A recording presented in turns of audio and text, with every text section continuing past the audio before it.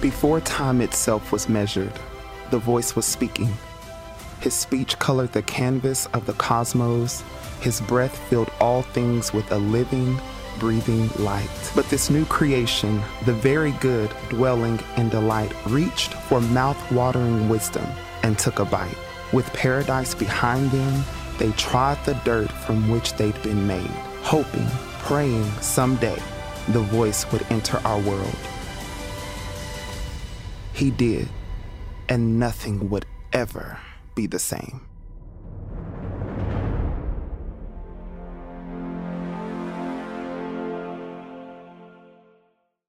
Well, welcome everybody. I want to ask you a question. Is it an urban myth, or is it true that when human beings get lost, they end up walking in circles? What do you think?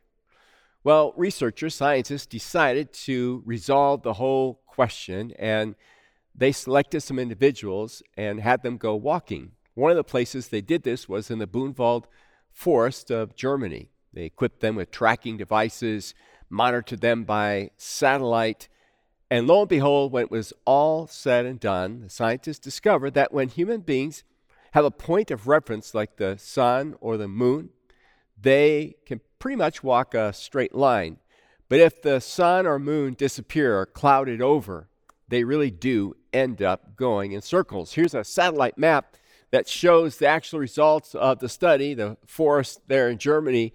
Obviously, this group was doing fine. They must have been able to see the sun or the moon because they're heading pretty straight. And whoever was here started out okay, but then the sun or the moon disappeared under the clouds. And as you can see, they went in circles.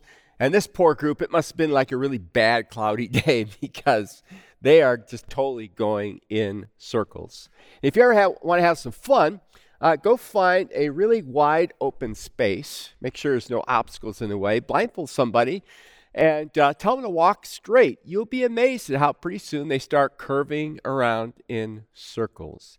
So what is that all about? Well, I want to share that with you because that's how I kind of see our culture today.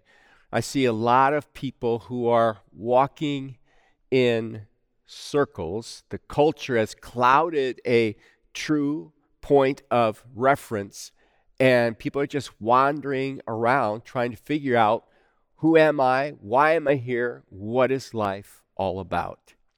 And that has a lot to do with this brand new series that we are in, From Head to Leb. Not just knowing about God in our minds, as important as that is, but knowing God with our hearts, getting our point of reference clear and following Him and walking with Him, which is what He wants so much for us.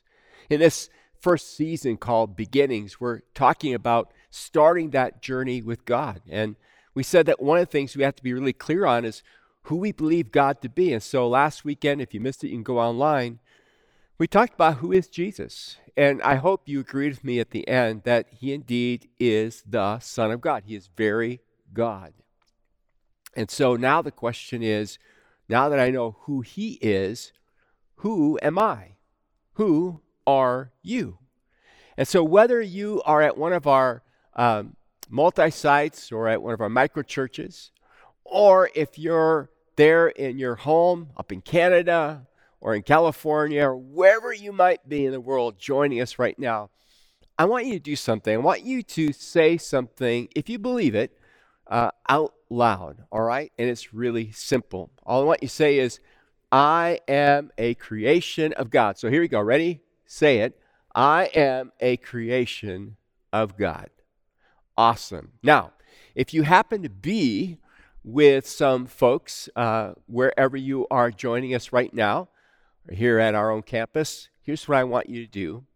I want you to look at somebody, and I want you to say to them, you are a creation of God. So you ready? Here we go. Say it. You are a creation of God. Now, I mean, it seemed a little bit awkward.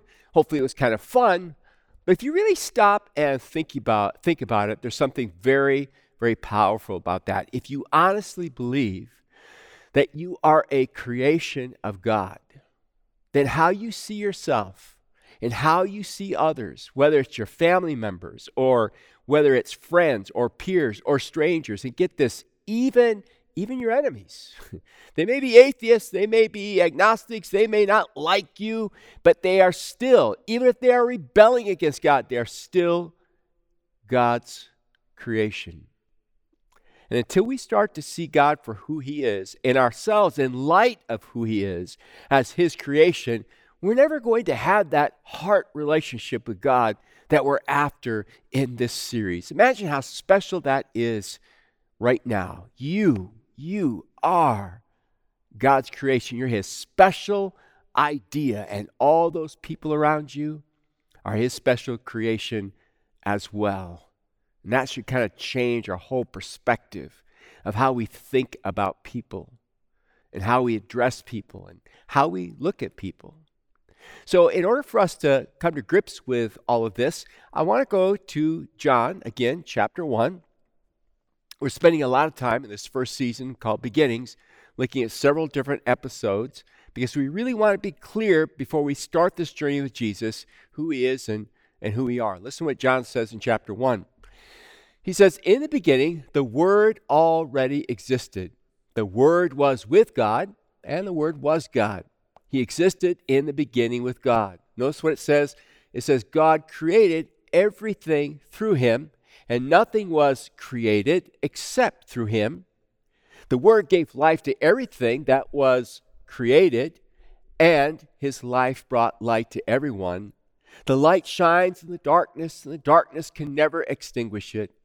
God sent a man, John the Baptist, to tell us about the light so that everyone might believe because of his testimony. John himself was not the light. He was simply a witness to tell about the light. The one who is the light, who gives light to everyone, was coming into the world. He came into the very world he created, but the world didn't recognize him. He came to his own people, and even they rejected him. Now, next weekend, you got to make sure you join me, because we're going to talk about something that we speak of all the time but don't really understand. And unfortunately, our friends who may not know Jesus or who question Jesus are oftentimes thrown off by the way we talk about sin.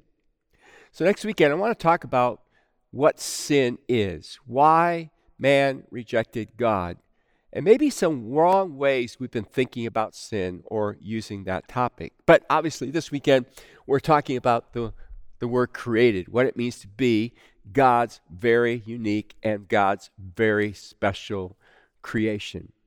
You see, for you and for me to know that I am created by God and you are created by God gives us a point of reference. It is a truth for us to believe in. It is a truth for us to follow. Now, when I say truth, okay, I don't mean that it's something subjective. It's an idea. You have your truth, I have my truth. What I mean is, it is the truth. Jesus said, I am the way, the truth. No man comes to the Father, but how? But through me. So let's look at the blessings and the benefits that come by way of knowing I'm created by God. I want you, when this message is done, I want you to just walk away feeling so blessed, so enriched, so encouraged, because you know who you are, and the truth is like an anchor for you. So I've got a couple of things you can write down that might encourage you, kind of keep with you and meditate on. Here's the first one.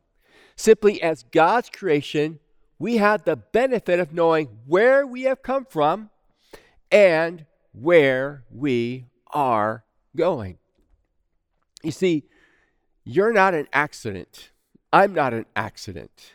We're not the result of chance and chemistry and biology and evolution and, we just kind of showed up, one in a gazillion chances, and boom, here we are.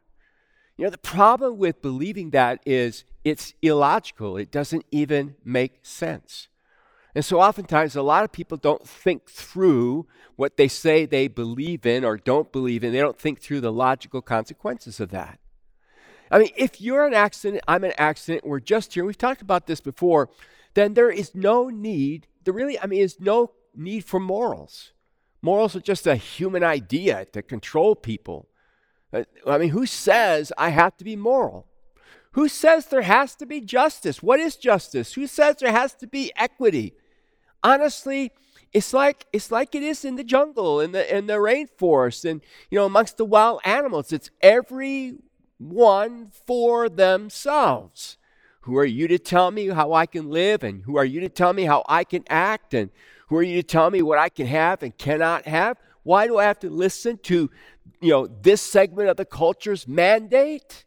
If you don't have a true moral absolute that governs everyone, if you're just an accident, think it through. It is so illogical. It just leads to chaos, which is, a lot of what we're experiencing these days in our culture. This summer, I came across a headline that, it struck me as humorous at first, but I wanted to share it with you because it's the epitome of what happens if you take this idea that we're all, basically animals. Before I share it with you, though, I want to read something to you by way of a brilliant mathematician, philosopher and follower of Christ, John Lennox. He wrote a book called 7 Days That Divide the World. And in that book, he quotes what he says is the most influential contemporary ethicist, okay? Now listen to what this ethicist from Princeton says. He says, whatever the future holds, it is likely to prove impossible to restore in full the sanctity of life view. The philosophical foundations of this view have been knocked asunder. We can no longer base our ethics on the idea that human beings are a special form of creation made in the image of God, singled out from all other animals, and alone possessing an immortal soul. In other words, he's saying scientifically and intellectually, we realize now that, we're no different than the animals, and you can't base your ethics on some kind of big moral absolute and some immortal soul, which is kind of scary if you follow it through. He goes on and he says, our better understanding of our own nature has bridged the gulf that was once thought to lie between ourselves and other species.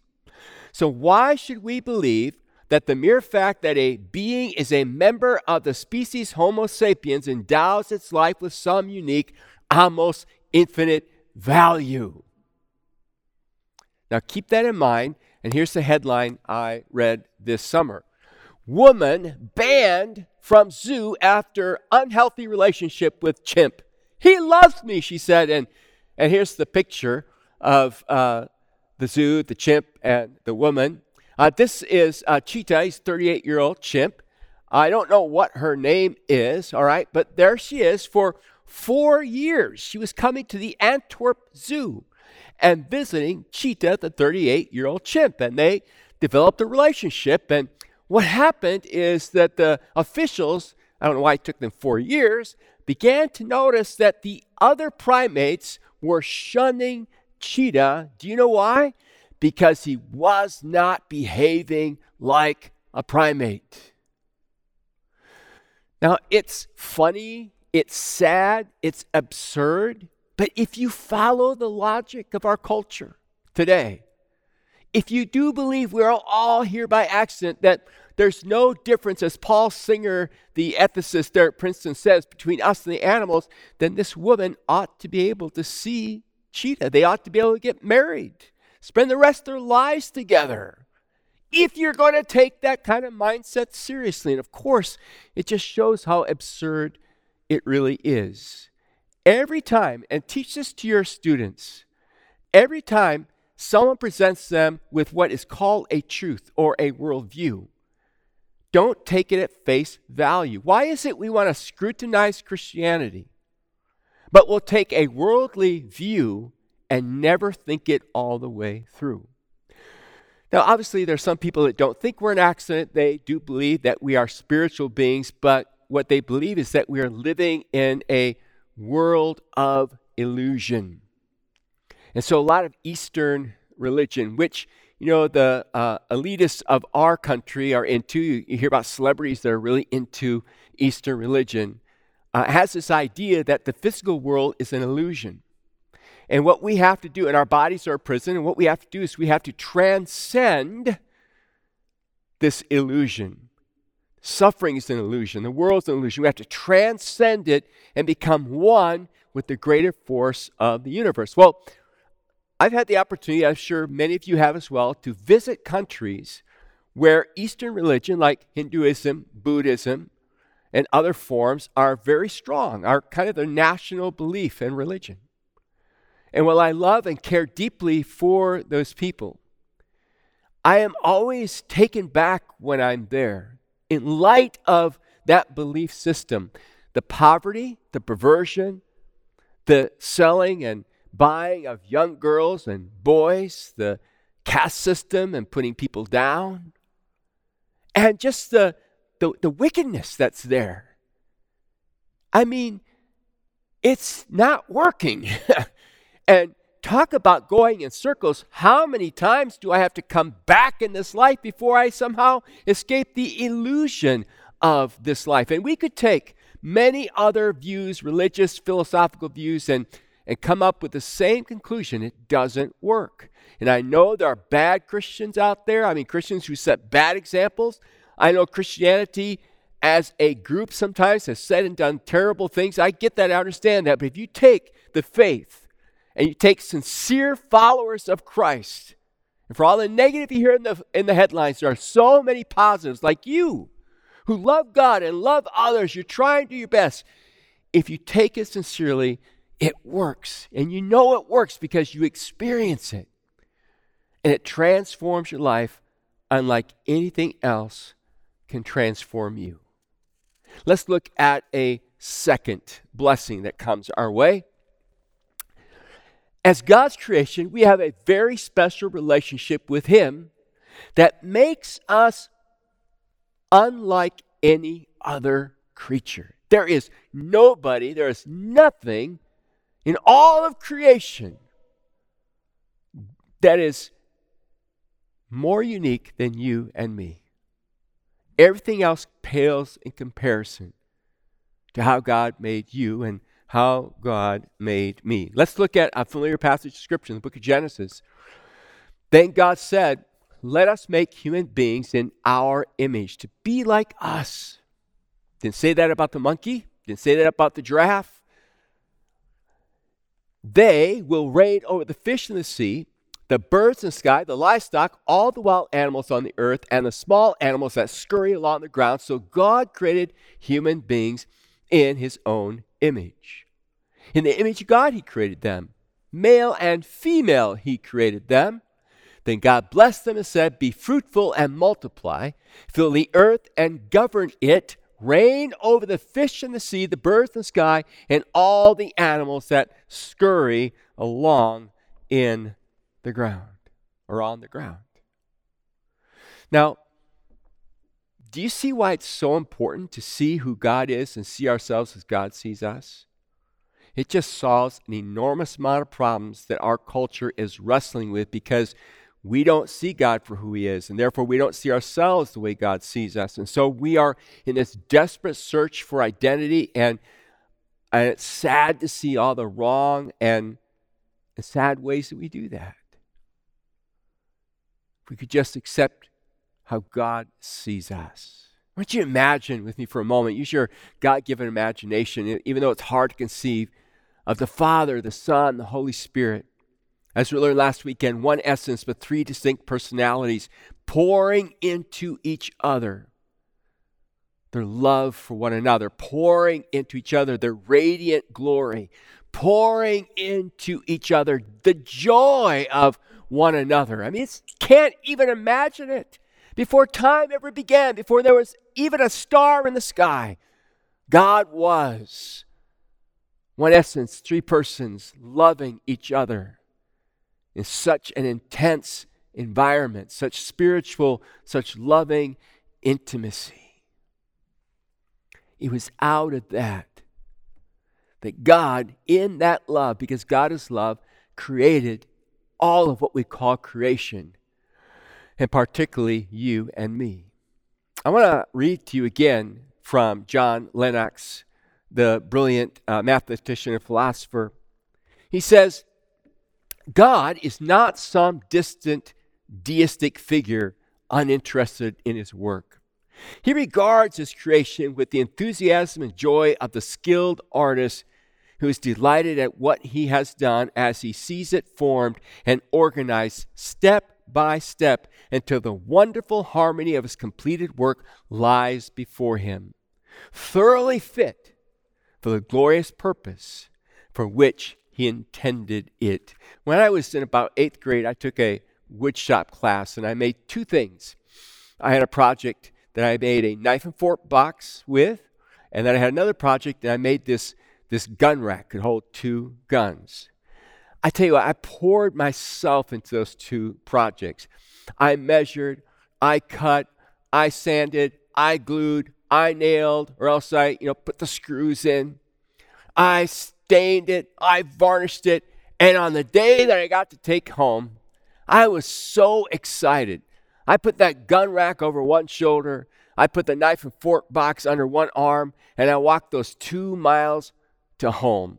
And in the wintertime, I had to walk barefoot those 2 miles to home. Just kidding, all right? But really, I had to walk 2 miles. We didn't have, my dad had the car. He was in Canada. We lived in the United States at that time. And so I'd walk to school back and forth. And on that spring day, man, I carried that gun rack and I carried that knife and fork box. And I hoped everybody would see it.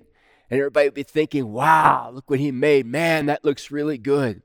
And I couldn't wait to get home. And I remember when I finally was able to present it to my mom and my dad, you would have thought that I had handed them the crown jewels. My mom made over that knife and fork box like she never received such a great gift. She put some silverware in it. My dad hung up the gun rack. And you want to know something? What made me the proudest, what made me the happiest was their delight in what I had made. That made me then so delighted and so happy. And I just love that story when God makes his creation and he looks at it and he says, that's good. The stars are good. The moon is good. I mean, what we see is different from what God saw at the very beginning because sin has wrecked nature. It's wrecked us. But even now, a starlit night, oh my goodness, so beautiful. And God saw the ocean, and God saw the land, and God saw the mountains, and God saw the valleys, and God saw the meadows, and God saw the forest, and God saw all the animals. He said, it's good, it's good, it's good, it's good. He's not talking about moral goodness. It's like, I made it, it's good. And then he made Adam, and then out of Adam he formed Eve, and God looked, and there was nothing, no one as good as them. Now, you might think you've got a great body. You may think you're really good looking, and you probably are. But I want to tell you something. We pale in comparison to what Adam and Eve must have been like and the powers that they had before sin wrecked us.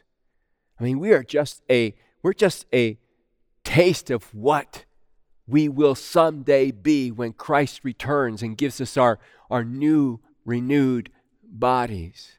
But God looked at them and God said, that is so good. And you know something?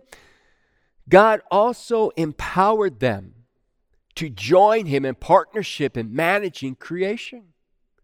And God not only empowered them to help manage creation, but God invited them into creativity.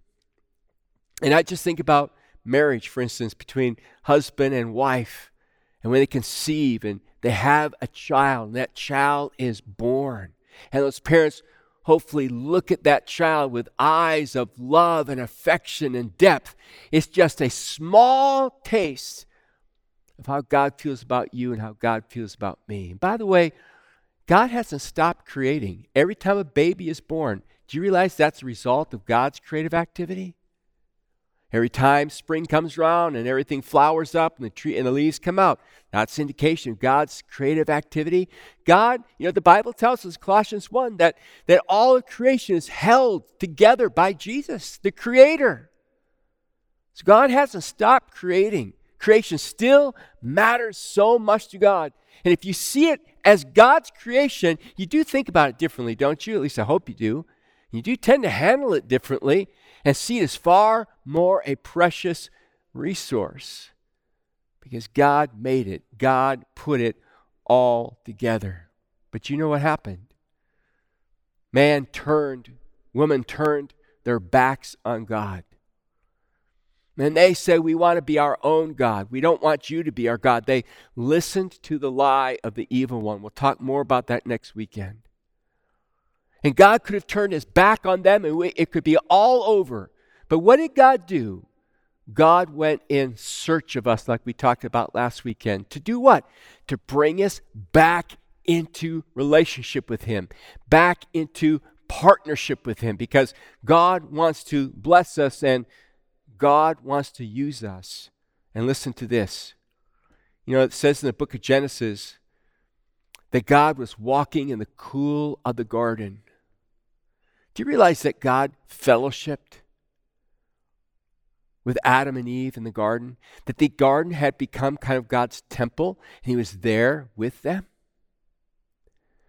And then, later on, God's presence with them is in the tabernacle, and then later on it's in the Holy of Holies of the temple. Hey, listen to this. Do you know where God's presence is? Do you know where his habitation is now? His habitation is in you, and his habitation is in me. Now, last weekend, if you're here, I told you I was going to share something with you I never thought about before, and it just captured my mind. Maybe it won't do that for you. You probably had that experience where something really, touched you and enlightened you, and you share it with somebody else, and they said, "Oh, okay." So if this is an "oh, okay" moment, you already knew this. It just meant a lot to me. But John Lennox brought this point out, and I've just been thinking about it ever since. He said, do you realize that God created us the way he did because he knew that one day he would have to become one of us, and this would be the only acceptable way that he would do it? You and I were formed for the inhabitation of God. So next time you look at somebody, you look at yourself in the mirror, remember that. God knew what he would have to do to redeem us. He knew what would happen. And so when he thought of how he would form us, out of the dust of the ground, he formed us in such a way that he'd be able to live in us. Man, that makes you priceless. That makes the life of every unborn, every child, every woman, every boy, every girl priceless. That's why pornography is so awful. That's why the sex trade is so awful. That's why rape is so awful. That's why the mistreatment of women and girls is so awful. That's why sexual abuse is so awful. It's God's temple. God's temple. You are God's temple. I am God's temple. And he so wants to dwell in you and me. Let's look at another blessing. As God's one-of-a-kind creation, we should be the most joyful creatures in the universe. Really. And I need to hear that myself. I don't always have a lot of joy. I don't always express joy, but we should be the most joyful creatures in the universe. Why? Let's look at a couple reasons why. Number one, you and I can rejoice that we've been chosen by God to be in relationship with him. Look what Paul writes. He says, even before he made the world, God loved us and chose us in Christ to be holy and without fault in his eyes. God decided in advance to adopt us into his own family by bringing us to himself through Jesus Christ. This is what he wanted to do, and it gave him what? It gave him great pleasure, even knowing he'd have to go to the cross to redeem us. For joy, it says, Jesus faced the cross, the joy of redeeming us. Number two, another reason, you can rejoice that someday you will rule and reign with Christ over all of his renewed creation. Is what he intended in the first place for Adam and Eve and their progeny. Look what it says here in the book of Revelation. No longer will there be a curse upon anything, for the throne of God and the Lamb will be there, and his servants will worship him. And they'll see his face, and his name will be written on their foreheads, and there will be no night there, no need for lamps or sun, for the Lord will shine on them. Look at the last line. And they will reign forever and ever. You know, the universe is vast. Space is vast. I have no idea what God has in mind for us in the future. I don't know if it's going to be the exploration of this universe. I have no idea. I have no idea what it's going to be like. But it's beyond our imagination. We're not going to be sitting around playing harps. We're going to be working with God in partnership with him. And thirdly, you can rejoice in God's ongoing creative works. And I just kind of already talked about that. God hasn't stopped creating. I love this passage in Job. It says, in his hand is the life of every living thing and the breath of all mankind. He holds it all together. That is our great God. You know, I don't know about you, but I love this time of fall, especially here in Minnesota. It is so beautiful. And for us, for those of you who are not here in Minnesota, for us, it's just been the last week has been outstanding. The sky has been so blue, and the grass is so green. The leaves are just, touch in some places. The tops are starting to turn. The air is so fresh, and I just love being out in nature. And I just love going for walks or just sitting on my front porch or going for a run or going for a bike ride and just being aware. In fact, the other day, what caught me is God did this not just for his own glory, but he did this for my joy and my satisfaction. I just started praising God for the colors and the beauty that I was seeing and that I was receiving. Which takes me to the last blessing. Here it is. Ready? As God's creation, he has given us a Sabbath in order to keep a Godward perspective and keep us from walking in circles. And if there's one command we believers are so guilty of disobeying and abusing, it's this concept of the Sabbath. God made us to need a Sabbath. And one of the reasons God made the Sabbath is so that we won't walk in circles, so that we'll keep the right perspective. Therefore, if you don't keep the Sabbath, you lose perspective. You lose the heart relationship with God. God loves to walk with his people. Read Genesis to Revelation. When Jesus is on earth, he walks with his disciples. In the Old Testament, God walked with Abraham, walked with Moses. God loves to walk with us. He loves to spend time with us.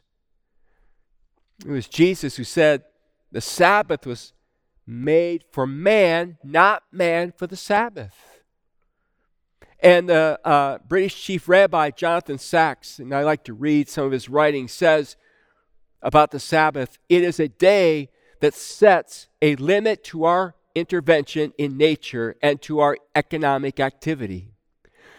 We become conscious of being creations, not creators. The earth is not ours, but God's. The Sabbath is a weekly reminder of the integrity of nature and the boundaries of human striving. Where's the time in your life? When do you take time in your life to Sabbath with God, to be still, and to be aware of him? Where is that time in your life when you become present to his presence? This summer on my sabbatical, one of the things that God revealed to me is just how the busyness of our culture and the busyness of this world steals away the time we need with God. And you know what we do? We bring that busyness into the life of the church, don't we?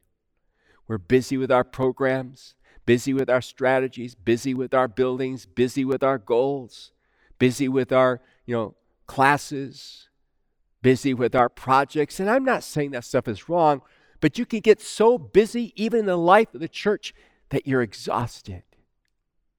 We've got to figure out how to unbusy ourselves. Do less and have more of that heart relationship. Those of you who are families, those of you who have marriages, you know that.